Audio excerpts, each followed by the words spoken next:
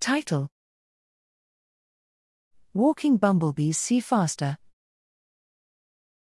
Abstract: The behavioral state of an animal has profound effects on neuronal information processing.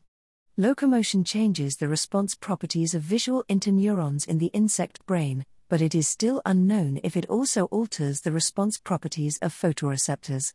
Photoreceptor responses become faster at higher temperatures.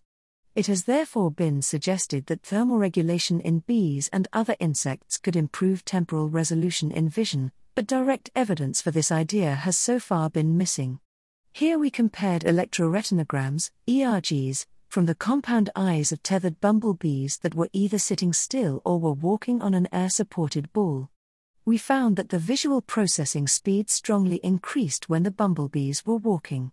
By monitoring the bumblebees' eye temperature during our recordings, we saw that the increase in response speed was in synchrony with a rise of the eye temperature. By artificially heating the bee's head, we show that the walking-induced temperature increase of the visual system is sufficient to explain the rise in processing speed. We also show that walking accelerates the visual system to the equivalent of a 14-fold increase in light intensity. We conclude that the walking-induced rise in temperature accelerates the processing of visual information in bumblebees, which is an ideal strategy to process the increased information flow during locomotion.